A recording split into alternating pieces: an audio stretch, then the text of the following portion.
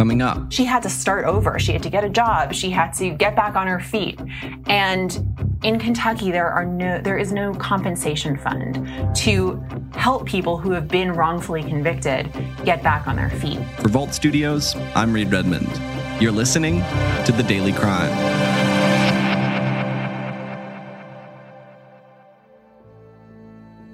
On October 23rd, 2005, at around 9 in the morning, a man was found dead in front of an apartment building in Louisville, Kentucky. 2.5 months later, police officers arrested 16-year-old Janetta Carr in connection to his death. When I was 16 years old, a LMPD detective came to my friend's house. He put me in handcuffs. In handcuffs and a yellow uniform, you can see her enter this courtroom. A judge reveals her fate. Yes, sir. Did you have any idea what was happening to you? No. In a federal lawsuit, Janetta Carr says physical evidence from the crime scene excluded her from having any involvement in the murder, but claims investigators fabricated and coerced false statements from a co-defendant and from jailhouse informants. Faced with those statements, she took an Alford plea, maintaining her innocence while pleading guilty to charges of second-degree manslaughter, conspiracy to commit robbery, conspiracy to commit burglary, and tampering with physical evidence. In April of 2008, she was sentenced to prison for crimes she did not commit. I lost time with my family. I lost the best years of my teenage life. I lost trust. And she believes there are countless others facing that same unfair loss. Their convictions, often the result of police misconduct, false accusations, and mistaken identity. Paula Vasson, investigative reporter with WHAS 11 in Louisville. You recently sat down with a woman named Janetta Carr who was wrongfully convicted and imprisoned. Introduce us to Janetta's story. Well, Reed, thank you so much for sharing this story on your podcast. Janetta was just a teenager when she says she was wrongfully convicted. She was dating someone at the time, and her boyfriend was killed outside of his Louisville apartment. And through questioning with police, Janetta's name was mentioned as someone who was connected to this crime, even though through it all, she said police got it wrong. And so she says she was framed for murdering her boyfriend, and the result was nearly 4 years behind bars and another 9 years on parole. She was monitored for good behavior, but Janetta says that this really cost her life. You mentioned that she was a teenager. She was just 16 years old when this happened. What other details can you share about the case, how exactly police ended up looking at her as a suspect? Well, one of the things, I'm glad you brought that up, because one of the things that Janetta really wants to change as a result of her time behind bars is she wants more protection and more support for young people who are accused of crimes, because she says she was interrogated for hours by police and she was exhausted and she said things she wishes she didn't say. She felt pressured. And so she wants juveniles to have a guardian present when they're being questioned by police. She wants them to make sure that the recording is on throughout the entire process of questioning. That's one thing that she wants to see happen. One thing that she says she felt she was just not given the protection that she felt that she needed. What else can you tell us about what went wrong, how Janetta was convicted in the first place? Was there any physical evidence that pointed to her? There wasn't. The state had conducted DNA testing on several items from the crime scene, including duct tape and an electrical cord that was used to strangle the boyfriend. And this is according to the National Registry of Exonerations. But the results were inconclusive, and there was no evidence that connected Janetta to that crime scene based on that DNA evidence.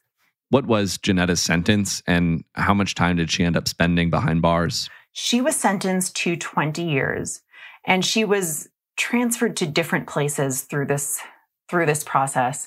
But ultimately, she did spend 4 years behind bars and 9 years on parole. Some of the things that she mentioned as contributing factors to this was perjury and false accusation and official misconduct.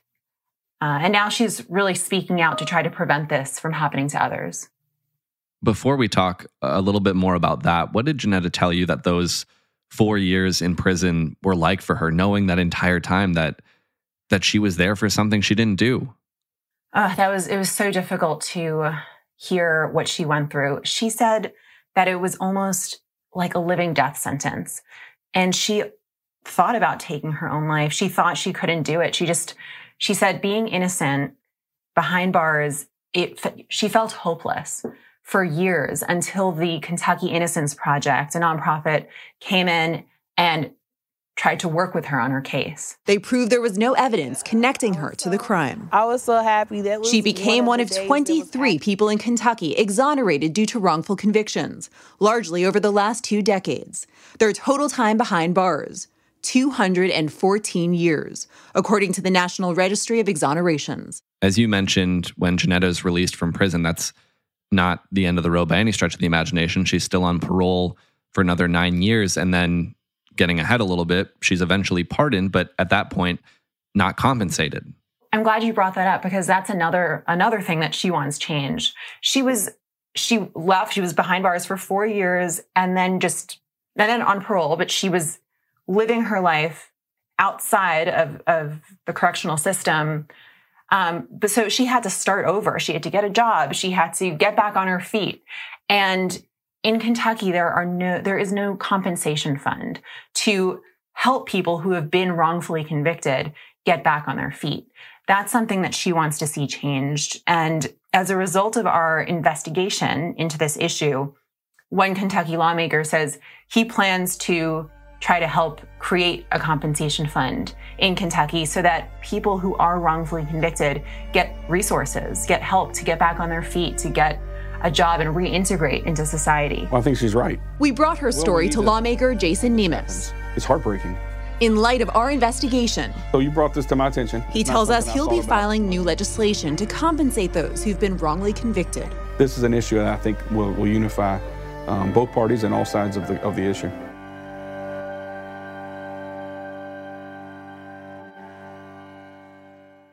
What else does Janetta want to see happen in Kentucky and around the country to help those in her situation, or more importantly, to keep people from ending up in that situation in the first place?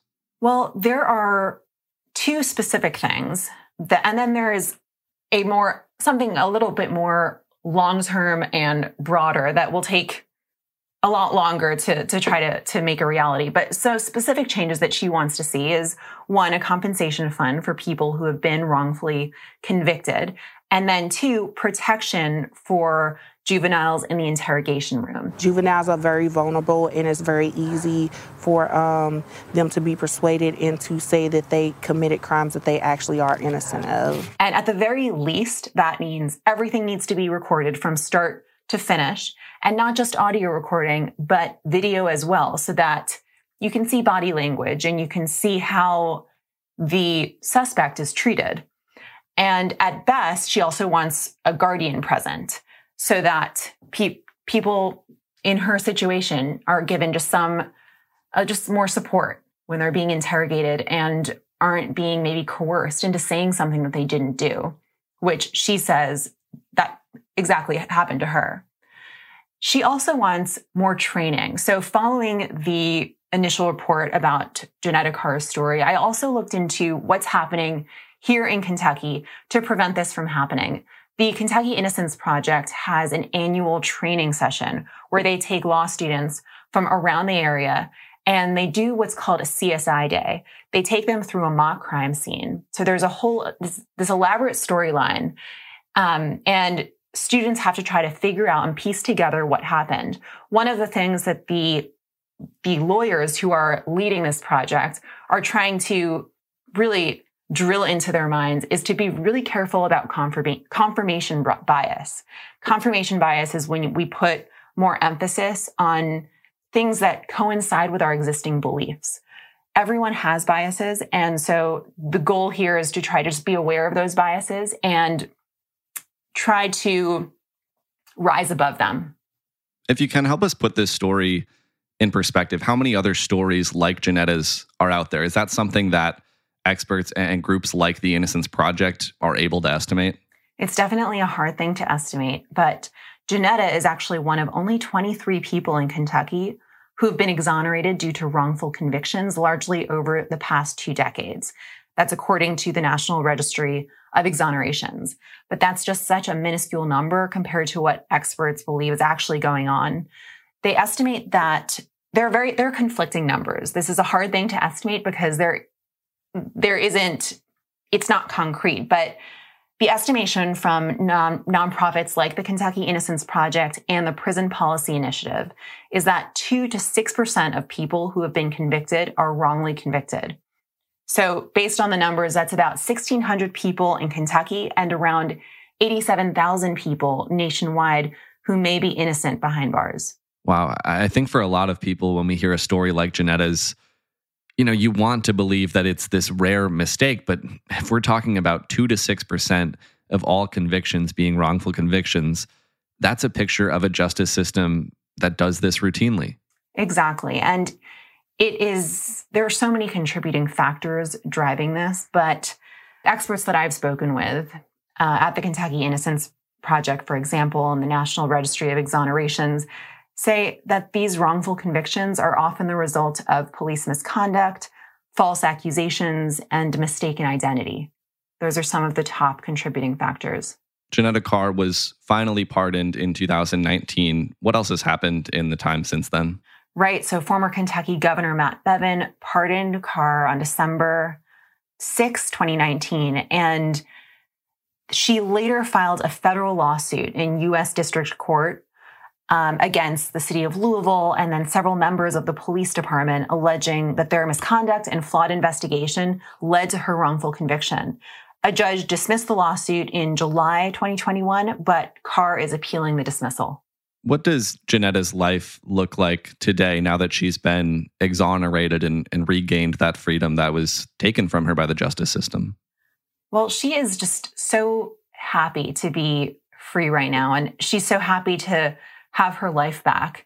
Doesn't make the past any less challenging and just so difficult for her. But she actually sings about the criminal justice system with her young son. Mommy, can't you see what the system's done? She has a son named Jakari, and she told me that they sing about the criminal justice system so that he understands what she went through.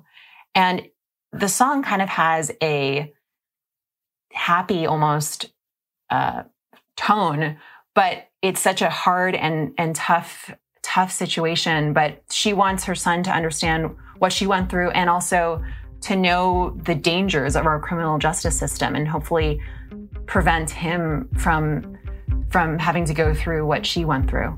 Paula Vasson, investigative reporter with WHAS 11 in Louisville. Thanks for sharing the story. Thank you so much for having me.